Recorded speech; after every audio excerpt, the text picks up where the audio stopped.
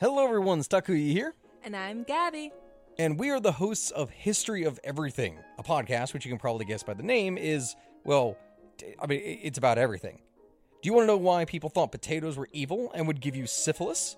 Are you curious about all the stories of the terrible and stupid ways that people have kicked the bucket over the years? Do you want to hear tales about all of the different badasses of history and the lives that they had brought to life? Well, if so, then look no further.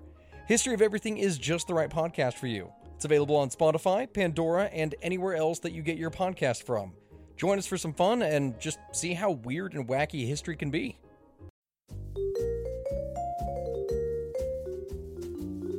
Do you love history but hate when it's stuffy and boring? Well, look no further and join me, Katie Charlwood, your friendly neighbourhood social scientist and reader of books, as I delve into unsolved historical mysteries, murders by gaslight, and of course, women who have been misrepresented through all time. On Who Did What Now, the history podcast that's not your history class. Listen wherever you get your podcasts. Hey, you want to sign up for the premium channel? Now's the time. Using promo code BOX. For 30 days, you get free premium content. To take advantage of that offer, go to theboxofoddities.com or the Himalaya app. Promo code BOX. What follows may not be suitable for all audiences. Listener discretion is advised. The world is full of stories. Stories of mysteries, of curiosities, of oddities. Join Kat and Jethro Gilligan-Toth for the strange, the bizarre, the unexpected, as they lift the lid and cautiously peer inside the Box of Oddities. So last episode we were talking about how we were afraid that we would end up repeating topics because between the two of us, over 184 shows, we've done 368 different topics, and we didn't keep a list. No. Zach helped us out and sent us a comprehensive spreadsheet Yes. Of all the topics that we've talked about. And this is amazing. This is the best gift. This is the gift that keeps on giving. Yeah, and he says he's studying too. So he took time out of his busy schedule to create a Box of Oddities spreadsheet. Which I need desperately. So I appreciate it. Now I just need you to keep updating it. That'd be great. Thanks. Hey, it's the holiday season after all. Speaking of that, I'd forgotten how much I love watching Christmas Vacation with you because of your Aunt Bethany impersonation. Thank you. Would you do a little bit of that for us? I can't think of a single thing that she says right now, so I can't. Sorry. Yes, you can. Okay. Come on, you can do it. I have to get into the mode. I'm not even prepared. I wasn't Jesus, Bethany. Is this the airport clock? Oh, that just warms the cockles of my heart. And my cockles have been really cold lately. Sure. It's very similar to my Lois Griffin voice. It is. But that's more breathy. Let's do a side-by-side comparison. Okay. Aunt Bethany from Christmas Vacation. Is this the airport clock? And now Lois Griffin from Family Guy. Oh, Peter, Yeah. I'm holding iced tea. You're correct. They're very similar. Oh, wow. My holiday season is complete now. Thanks. One of the things that we hear quite frequently, and it really it makes me feel good, is when people say, by listening to the Box of Oddities, they learn a lot of great ice-breaking topics. Yeah. If they feel a little socially awkward, they can, say things like, did you know tapeworms come out of your ass and can be up to 40 feet long? Things that they've learned by listening to the Box of Oddities. Things that you can use to make friends. Yes, yeah. And I got to thinking about that and how it is the holiday season, and you're probably going to be interacting with people more than you normally would, and probably seeing family members that you haven't seen for a while. Sure. And you're all trying to avoid the discussion of politics, which you should. And probably these get-togethers are all centered around food. Generally? Yes. Yes. So here are some interesting conversation icebreakers, little tidbits about the history of various types of foods. I love this. Just for the holiday season. I've been seeing a lot of memes lately about how people are socially awkward, and it's all like, two people walking down the beach, and it's like unsuspecting other party goers, and then this giant monster spider coming at them, and it's all like my awkward topics that I bring to the conversation. And Yep. it's like, yeah, that's me. And me as well. Well, you're at your holiday party, and you have maybe some bread, and you're putting butter on it. You can say, did you know in ancient Ireland and Scotland, butter was so valued? It was such an expensive commodity that it was used to pay rent and taxes. Wow. And so that'll divert the conversation, and you can, when other people start talking about it, you can back slowly out of the room. And find the dog to pet. Which is our go-to move. I have many a party sat in the spare room with a dog and just talked to the dog and petted it and controlled the music. And if that's not enough, while you're buttering your bread, you can say, you know that bread actually predates agriculture by 4,000 years? Oh, really? Yeah, archaeologists found charred remains of bread that was 14,000 years old. Whoa. They found it at a site in Jordan that was occupied by hunter-gatherers 14,000 years ago. Charred, huh? Yeah, That's charred. too bad. Yeah.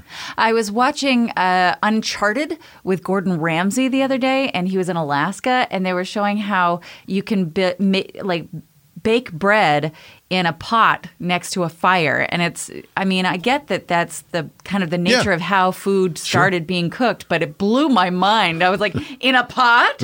Near a fire? What? Salisbury steak. That's the steak that has gravy on it, right? Yeah. It was invented by James Salisbury as a treatment for his patients that were anemic, had colitis, gout, rheumatism, tuberculosis, and asthma. Oh. It was for all Salisbury of that. steak cures tuberculosis. Yep. Interesting. Yep. Too bad nobody else picked up on that. He said his prescription was to eat it 3 times a day with lots of hot water to rinse out the digestive system. I have a quick question. Did Go. he have like a beef farm or something also? Because that seems... Yeah, he owned a steak in Hormel, no pun intended. Steak. Speaking of meats, okay, so cured meats are a popular thing during the holidays. You know, people put out little what are the Hickory Farms platters? Yeah. And charcuteries, Whatever. charcuterie. I don't know how to say it. Cured meats. Mall kiosk food. Well, Charcuteries? Is that how you say it? It doesn't matter. Go ahead. Please continue. Attila the Hun's army had a really unique way of curing their meat. They put it between the horse and the saddle and rode on it. And the horse's salty sweat would cause the meat to cure and last longer. And also it was being tenderized while they were galloping around. Of course, they also get like Attila the Hun's ass sweat on it as well, too. I'm going to vote no on that. Kind of their version of Salisbury steak, I guess. Fried mozzarella sticks. Ooh, girl. Yeah. When you think of those, you think of someplace like TGI Fridays. Correct. Yeah. The earliest known recipe for fried mozzarella sticks goes back to the 15th century France. Really? Where they were prepared in an iron skillet in beef marrow. Oh. Yeah. Remember that time that we tried to fry cheese in the deep fryer, but it just kept making the oil really gross because it melted and got all nasty. Yeah, we didn't have any figure that concept of how to No. deep fry foods. And we tried a lot of different things. We actually did a thing called Deep Fried Saturday Night for a while. Yeah, where we'd wear togas. We wore togas. I don't know why, and it was nobody there, just you and me. Yeah. We got this deep fryer and decided, let's put on togas and just fry shit. That was a good time. What did we fry? We fried bananas. Yeah. We fried cookies. We tried frying cheese. We did broccoli and cauliflower. Right. Sponge cake. Yeah. Was it sponge cake or angel food cake? Angel food cake. Yeah, that was my favorite. That was really good. Let's talk about French toast. That's a popular holiday breakfast. At least in my house, it always was. It seems a bit regal and elegant, doesn't it? No, I have a very unpopular take in that I think French toast is gross. Who are you? I know. What are you, drunk? It was actually developed by poor European families to use their stale bread. They could only afford to buy the old stale bread. And so to make it edible, they would moisten it with milk and eggs and then fry it up. So Yeah, that seems right. It seems like something that would have been created out of necessity and not because it's a good idea. It's like the story of how waffles became a thing. I don't know about waffles. I don't know if this is true or not, but this is what my mom told me when I was little. Oh, okay. Okay, that waffles, it goes back to the times of like knights in shining armor. And they would make these breakfast cakes, like pancakes. Sure. But by cooking them on the stone by a fire. And accidentally one time a knight in his armor sat on it and created little divots in it, and he realized that it held the butter and syrup in. So I would always picture like this knight in shining armor walking around with a bottle of Aunt Jemima's pancake syrup and a stick of butter. I know that your mom was a great storyteller. Yeah. So you don't think that's true? I can't say. I don't have the data on that. Okay. Well, this I know is true. The ice cream cone was invented because of tuberculosis. What? Yeah. That's an excellent topic starter, even if it's not true. Back in the 19th century, when they sold ice cream, they sold it at like drugstore fountains, ice cream fountains. Yeah. And at Shoppies. The ice cream shoppies. And they would serve them in small bowls. You've seen the old-fashioned ice cream sundae dish. They had little miniature versions of those, and they called them penny licks, and they would put just like a couple of tablespoons of ice cream into this miniature, what looked like a glass ice cream cone, and the people who bought it would eat it and then lick the inside of the dish and hand it back to the ice cream guy, the soda jerk, if you will. And they would rinse it out and use it again. And because of that, it spread a lot of diseases, but it led to, in many ways, an explosion in tuberculosis infection. So they invented ice cream cones rather than washing the dishes? That's my story, and I'm sticking to it. Macaroons. Oh, they're so pretty, not delicious. They are pretty. They were popularized in France, but they actually come from Italy. Well, it sounds like macaroni. That's true. Catherine de Medici's Italian pastry chefs are thought to have brought this recipe over from when she married the Duke d'Orleans. Oh. Honestly, I shouldn't say that macaroons aren't delicious. Probably if I had like a real macaroon from a real macaroon. A macaroonery? Patissiere. Then I would be like, this is amazing and delicious. But I've only had like, Kroger macaroons. Pozole, a traditional Mexican stew. Am I pronouncing that correctly? P-O-Z-O-L-E, pozole? Pozzoli? I don't know. Okay. Well, it has its origins in cannibalism. Pre-Hispanic people prepared it with the flesh of human sacrifices during festivals. The tradition of making pozzoli on special occasions survives, but they skip the whole human flesh part and substitute pork instead. And where is this supposedly from? It's a Mexican stew. All right. Nestle's Toll House cookies. I'm getting set to bake some of those a little later on this afternoon. Yes, you are. Nestle bought the chocolate chip cookie recipe from the Toll House. Nestlé Toll House. For $1. Oh. So that was a good investment. Yep. Christmas morning, you'll probably have some orange juice, frozen concentrate. That was invented by the government. Oh, was it kind of like a rations type thing? Yeah. Like government cheese Sort style? of, yeah. During World War II, the U.S.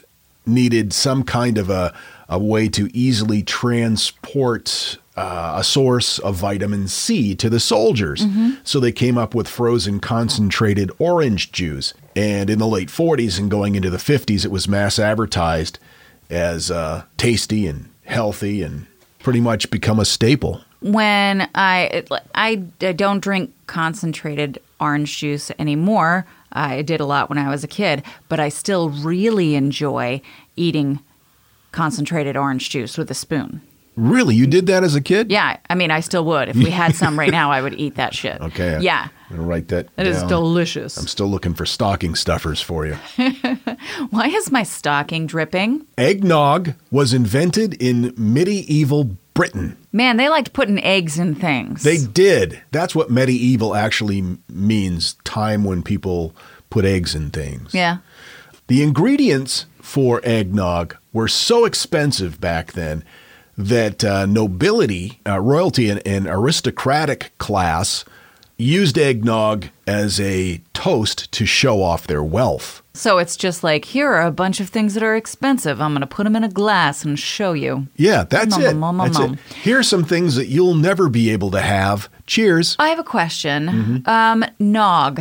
Yes. What's that mean? Definition of nog. A strong ale, formerly brewed in Norfolk, England. I've heard of grog. Is it grog-like? I think grog was grog Viking-y? I envision a bunch of beastly-looking men in armor. Probably more often than I should. Grog is any of a variety of alcoholic beverages, originally referred to a drink made with water and rum. But then there's that meat booze, too. Remember that guy at the brewery was talking about the meat booze? Yeah, I don't remember what that was, though. Anyway, I've gotten us way off topic. Sorry about that. It's all right. Nog. In the Middle Ages, they used bread as a plate. They would bake flat, thin loaves of bread. Like a naan? Kind of. They called it trencher bread. And in many cases, it was just regular bread that had gone stale. But sometimes they specially baked trencher bread to use as a plate. And once they were done using it as a plate, they would give the plate to the poor people to eat. Oh, okay. At least it was flavorful. While they were toasting them with nog. Right. I still love a bread bowl. Especially like with French onion soup. I like a broccoli cheddar, but whatever. Fortune cookies. Most of the fortunes in fortune cookies came from one guy. His name was Donald. He was the chief fortune cookie writer at Wonton Foods, and they claimed to be America's largest fortune cookie manufacturer. He wrote fortunes for the cookies for 30 years. Wow. And he retired recently, like I think 2017, because he said he had writer's block. I can imagine after 30 years I'm out. I would hope that he has a comprehensive Excel sheet. Yep. Because I'd be like, a new venture will be prosperous for you. Oh, no, you've used that one already. All right. What about a new venture will be Donald needs his own Zach. Did you know pizza was originally a dessert? No. Yeah. For centuries, it was a sweet food. It included ingredients like currants and jam. Savory pizza recipes with ingredients like tomato and mozzarella only started to show up in the 20th century. Oh, wow. I did not know that. I had a dessert pizza at a baby shower I went to one time. It was like, instead of crust, it was like a cookie. And then there was like a cream cheese base. And then there was fruit on top of it. And like some sort of weird drizzle. And it was amazing. Pop-Tarts. That was a result of innovations that were made by General Foods when they produced dog food. Oh. In the early 60s, they used a certain type of technology that let their Gainsburgers dog food patties stay fresh without refrigeration. And that process led them to create a breakfast pastry. And General Foods owned Post, so Post Toastums was the original version. We think of that as more of a knockoff. But Kellogg's immediately stole Post's idea and created Pop-Tarts. Oh. That must be frustrating. Pound cake. You know why it's called pound cake? Because it weighs a pound? Yeah, well, it's because the recipe was created for illiterate cooks in the 1700s.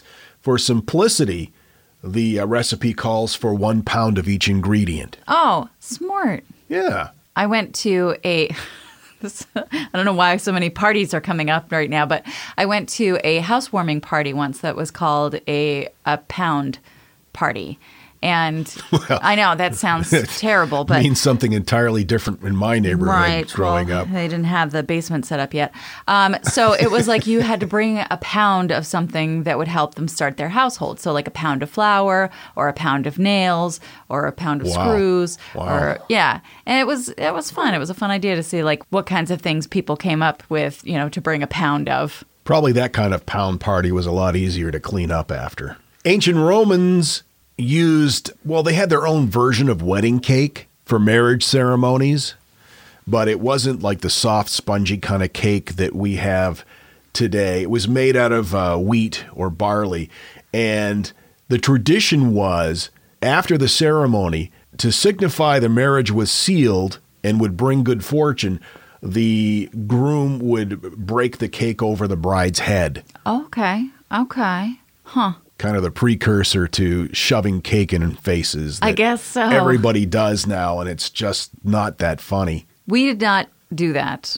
I don't even think we ate cake at our wedding. No, I don't think so. I mean, we had one, and I was told it was delicious, but I don't remember eating any of it. I think you saved the top, but you left it in the back of your car for like a week, and so we just threw it away. That sounds right. What was the cake that I was eating on the floor that time? Was that wedding cake? Yeah, I think it was after the reception and you were sitting on the floor eating cake. Yeah. Anyway, there's some stuff to start conversations during your holiday get-togethers. In other words, something to act as a deflection from you having to interact with people. I like it. Happy holidays. And now, that thing in the middle. Keeping with our food topic, the thing in the middle is weird condiments from around the world. Sauces make everything better. Number 5, Filipino ketchup. It's basically a spicy banana sauce. What? Yeah. Number 4, jutgal. It's a Korean sauce made of deceased sea creatures. Mostly fish guts and roe and shellfish and Is that the stuff that they let kind of like ferment? No. No. It's fresh dead sea creatures. Oh, good. I don't know. At least it's fresh. Number 3, piccalilli. It's been popular since the 17th century. It's a blend of mustard, turmeric, and vegetables, and has been described as looking and smelling like cat vomit. Oh. Bon appetit, mon frere. Number 2, smorgas caviar. It's a Scandinavian sauce or condiment that involves packing fish roe and mayonnaise together and squeezing it onto everything.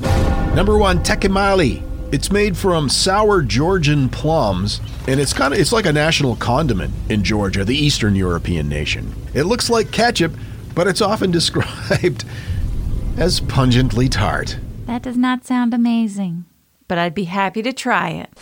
The Box of Oddities with Kat and Jethro Gilligan Toth.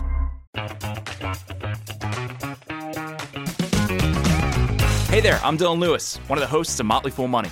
Each weekday on Motley Fool Money, we talk through the business news you need to know and the stories moving stocks on Wall Street. On weekends, we dive into the industries shaping tomorrow and host the experts, authors, and executives that understand them. Tune in for insights, a long-term perspective on investing, and of course, stock ideas. Plenty of them. To quote a listener, it pays to listen. Check us out and subscribe wherever you listen to podcasts. Want to learn how you can make smarter decisions with your money? Well, I've got the podcast for you. I'm Sean Piles, and I host NerdWallet's Smart Money Podcast. On our show, we help listeners like you make the most of your finances. I sit down with NerdWallet's team of nerds, personal finance experts in credit cards, banking, investing, and more. We answer your real-world money questions and break down the latest personal finance news. The nerds will give you the clarity you need by cutting through the clutter and misinformation in today's world of personal finance. We don't promote get-rich-quick schemes or hype unrealistic side hustles. Instead, we offer practical knowledge that you can apply in your everyday life. You'll learn about strategies to help you build your wealth, invest wisely, shop for financial products, and plan for major life events. And you'll walk away with the confidence you need to ensure that your money is always working as hard as you are. So turn to the nerds to answer your real-world money questions and get insights that can help you make the smartest financial decisions for your life. Listen to NerdWallet's Smart Money Podcast wherever you get your podcasts. Hey, Matt. Did you know that wombats poop cubes? Nope, never heard that before. Did you know the unicorn is the national animal of Scotland, Ken? I didn't know, nor do I care. Neil, did you know that Liechtenstein is the only doubly landlocked country in Europe? Jeff, isn't that an American pop artist? Well, actually, it's both. If you want to learn things like that and more, join us each week on Triviality, a pub trivia-style game show podcast where a lack of seriousness meets a little bit of knowledge. Listen in each week to answer general knowledge trivia alongside exciting guests from around the world. And we're here too. Join us every Tuesday for new hour-long episodes of Triviality, plus tons of extra theme content on everything from The Office and Lord of the Rings to science and geography. And sometimes we even do sports. Find us on all your preferred podcast apps and take part in the fun of playing bar trivia without the need to wear pants. Real mature, Jeff. Forget it, Neil. It's Triviality. The Box of Oddities. It's not for everyone. So, yes, we're not historically great at holding on to gifts until Christmas Day. We kind of just give each other things as they arrive, which is, right. It's good fun for everyone. I just get so excited when I'm like, this is going to be something that I'm going to give to her on Christmas Eve. It'll be so great. Oh, it showed up early here. Have it. I gave you the gift of a new chair yesterday. Yes, and you did. You may notice that there is no squeaking. I'm moving around in it right now, and you hear no squeaking. Because it don't squeak. It does not squeak. Of course, you hate it, but it doesn't squeak. So that's something. I don't hate it. It was very thoughtful. Well, yes, that's the thing that you say about things that you hate. So. It's a gaming chair. It is. And it is designed for people gaming for long periods of time. And so it is almost like in a normal reclining position. It doesn't go up any higher than like 10 o'clock. I'm sitting back in it right now. That's how far back from the microphone it is. So it's like... Yeah, but you push it back, and then you're like, it's so far back. Just sit like a normal person. That's what I've been doing. Enjoy your chair. It's very thoughtful. I can bring it to work, too. I mean, that's just something that could work out for me, is all I'm saying. Okay. It'd be nice. You're very thoughtful. I love you very much. Okay, Thank you. I don't we'll just hate get you this a chair. different chair that you like better. Don't hate this chair. It's very nice. It's got like a heater on it. Keeps my bum warm. It does have a heater and massage options. Which is why I thought it would be nice for you. It's also great for curing meat. That's right. I can sit on you a... want to put some salami. Just turn on the heat. It's very nice. We should stop talking about it because the more that we talk about it, the more it comes out that you don't like it. And that's fine. You don't have to. We can get you something else. It's very thoughtful of you. Oh, God. I love you. It's the worst thing you could say. I'm just going to sit back in my chair and listen to your story. So, what you got for me? God, you're a dick. All right. I've already ordered you something else anyway. All right, so This chair is great. We're moving on. I think it wouldn't be so bad. Okay, so I have lots of things that are wrong with my brain, and one of the things that happened to me is let's say I apply for a job. Right after I apply for the job, I'm sure that it was a terrible idea because there's no way that I'm qualified or that anyone likes me enough to hire me. It's the same with gift giving. I'll come up with a gift and I'll be like, this is a great idea. And then as soon as I either get it in the house or have it wrapped and ready to go, then my brain goes, there's no reason that they're going to like that. This is a terrible gift idea. You should just go ahead and bury yourself in the front yard. So I think that that's not so much that it's not the best chair and, it's not working for you, because that's fine. And I understand that. I want you to have a chair that works for you. That's the point. But it's that thing that's already in me that goes like, oh, why would he even like that chair? That's a horrible gift idea. And it's just that because it's not the best chair. Sure. So, yeah. It's already triggering that thing in me. I know. I get that. And it's like if you expect somebody to do something that irritates you, and then they do it, it makes it so much worse. Yeah, I suppose that's true. The same kind of thing. I guess, though, if I don't expect someone to behave a certain way and they do, then that's irritating too. Yeah. Like just as irritating. So, Yeah. Well, for me, it's like, I knew they would say that. Oh, all right. Yeah. In my mind, it always makes it worse. Anyway, your new gift will be here next Tuesday. So, cultures. Cultures? They're neat. Yes, they are. And there are cultures that exist without numbers. They are oftentimes from South America. There are Amazonian cultures that exist without numbers. They have words for things like some or a few or a lot, but not like specific word numbers words. Not specific number words. You know what I'm saying? No, I don't. What do you mean? They don't have words for 3 or 17 or 22. They've got words for some or a few or a bunch, but not words for specific numbers. How do they do math? See, that's the thing. They don't need to because of the way that their society works. I guess if you just say some and just, that's it. So it's really interesting to see that there are these cultures that live in such a way that they don't need those numbers. It's the same as there are certain cultures that don't have words for left or right. They use the cardinal directions for everything. So they have this incredible built-in, almost like GPS system inside their brain because they work in that way all the time. That's fascinating. And with these people, it kind of works the opposite. Because they don't have specific numbers, there are very normal, functioning, adult human people who have a really tough time differentiating and remembering quantities higher than 4. Whoa. How do they package donuts? Now, that's a great question. I think that they go to a nearby village to get their Krispy Kremes. I don't know. So in a very specific experiment, there was a researcher who was placing nuts into a can one at a time, like, Okay. And then removing them one by one. And the person watching is asked to signal when they think that all the nuts have been removed. And responses suggest that people like this, they're called anumeric people, have some trouble keeping track of how many nuts remain in the can, even if there were only 4 or 5 in total. Wow. It's just not how their brains have been trained to work. That is incredibly fascinating. So when you think about the fact that you become functional in the ways that you learn to become functional, there's no such thing as a person who's like good at numbers. They're just people who have trained their brains to work in a different way.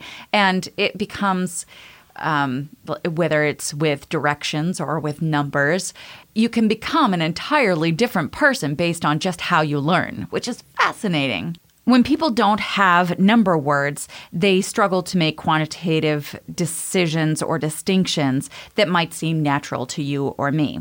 So I was reading about this and also looking for a topic for today. And one of my friends, Kirsten, was like, well, here's an interesting little tidbit. And she told me about this. There are a total of 0 zeros in Roman numerals. So Greeks were aware of 0 as a concept, but they didn't consider 0 to be a number. Aristotle decided that 0 wasn't a number because you couldn't divide by 0. And they would use Roman numerals for trade, but you're not trading anything for 0, so there was no need for... And that is completely logical. Instead of a Roman numeral, the Latin word nulla would have been used to represent the concept of 0. But because in trade, you're never going to be trading for 0, there was no need for that. So I got on a bit of a kick looking for other fun number stuff. And so that's what I'm talking about today. Here's some more neat number stuff. Again, these are perfect little information nuggets to drop in at the party. Right. You're right. That you don't want to go to this holiday season. And we all go to them. So where did 0 come from? It was invented at different times in different parts of the world. Despite a adaptation that was kind of scattered about, it's generally accepted that the Indian astronomer and mathematician Brahmagupta brought up the concept of zero for the first time around the year 600. Besides this, he contributed to a lot of mathematics and astronomy. Like I said, different parts of the world come up with the concept of numbers rather than just the general idea of some or many items at different times. Here's an interesting little nugget. 4 is the only number with the same number of letters as the number that it represents. So F-O-U-R. Wow. 4. It's Cool. the only one that's a thing. Is that your new favorite number now? No. 11 is my favorite number. Okay. And here's an interesting snippet about 11. It's called the 11 rule, and it is a quick way to multiply 2-digit numbers by 11 in your head. Now, I wish I had known this many, many years ago because it would have made things a little easier for me. Math was never really my strong suit. And because I don't remember things the way that other people seem to be able to remember things, my times tables were not great. I was good with 6s and 9s. 5s, I was good at 5s. 5s I could do. Yeah. Yeah. 7s got me all screwed up. Oof. Oof. Here's how to remember multiplying 2-digit numbers by 11 in your head. Think of a 2-digit number. 24. 24. Okay. So you separate the 2 digits in that number, 2 and 4, and add the 2 together. Okay, 6. 6. So then you jam that new number, 6, in between 2 and 4. 264.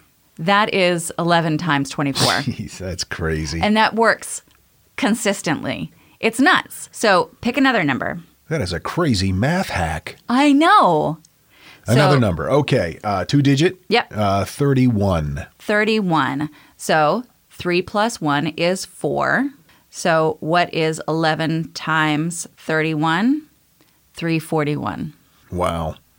Neat, right? Very neat. That's not just an interesting nugget for a party. That's a party trick. It's true. Oh, you're going to be so popular at your holiday party. Uh-oh, that's probably not good, because then you'll get invited back. You just got to find that balance. The reason that I was good with multiplying 9 is because of the finger trick.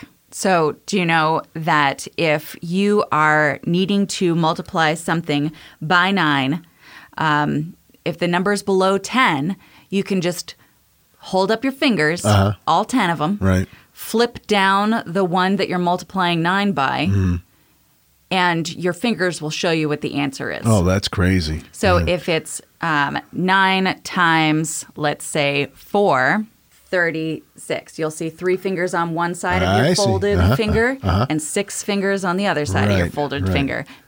Wait, that didn't make any sense. Yes, it did make sense. Okay, so that's how you multiply numbers by 9 real fast like. And that's the finger trick. That's the finger trick. Don't make it something gross. I know what you're doing. Don't make it into something gross. I was going to say, that's not the... About pound parties. Yeah, you beat me to it. Okay, so we're moving right along. You know how I have a really hard time with Celsius versus Fahrenheit, right? Yes. I know there's like an easy trick, like, oh, you just add and multiply by blah, blah, blah. Nope. It won't stay in there. I just go, ooh, that sounds cold. And then I move on with my life. The only temperature that is the same in both Fahrenheit and Celsius is 40 below zero. Interesting. It's the same. There's lots of fun facts about 40, though. So there are 40 standard spaces on a Monopoly board. The maximum number of players on a Major League Baseball team is 40. Oh, and typical pregnancy lasts 40 weeks. What does it mean, though? It's a magic number. Oh. Back to 9, though. I should have gone right into this after the finger trick, but then you got me all flustered with your pound party. Okay, so if you multiply a number by 9 and add all of the digits of the new number together, are you following so far? Yes. Okay.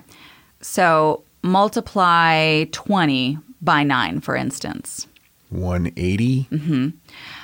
No matter what number you multiply by 9, the sum, if you add those digits together, will always equal 9.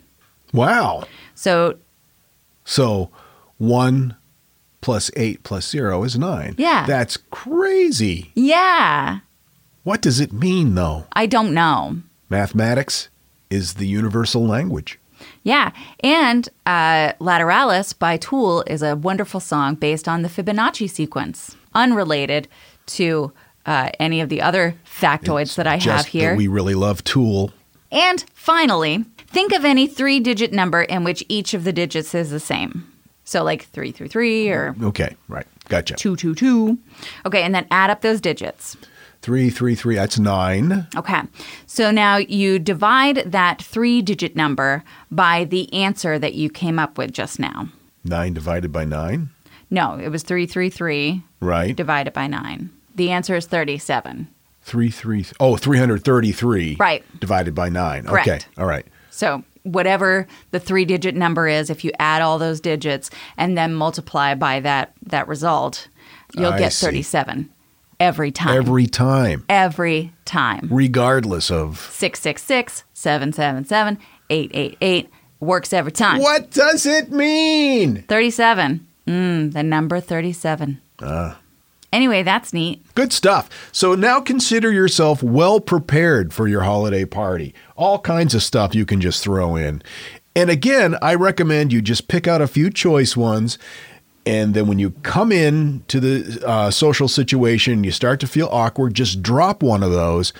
And when people start talking about it, go pat the dog. Try to stay closer to like these topics rather than, worms. Yeah. We hope you continue to have a great holiday season. Again, we're taking next week off, but we will return on the following Monday.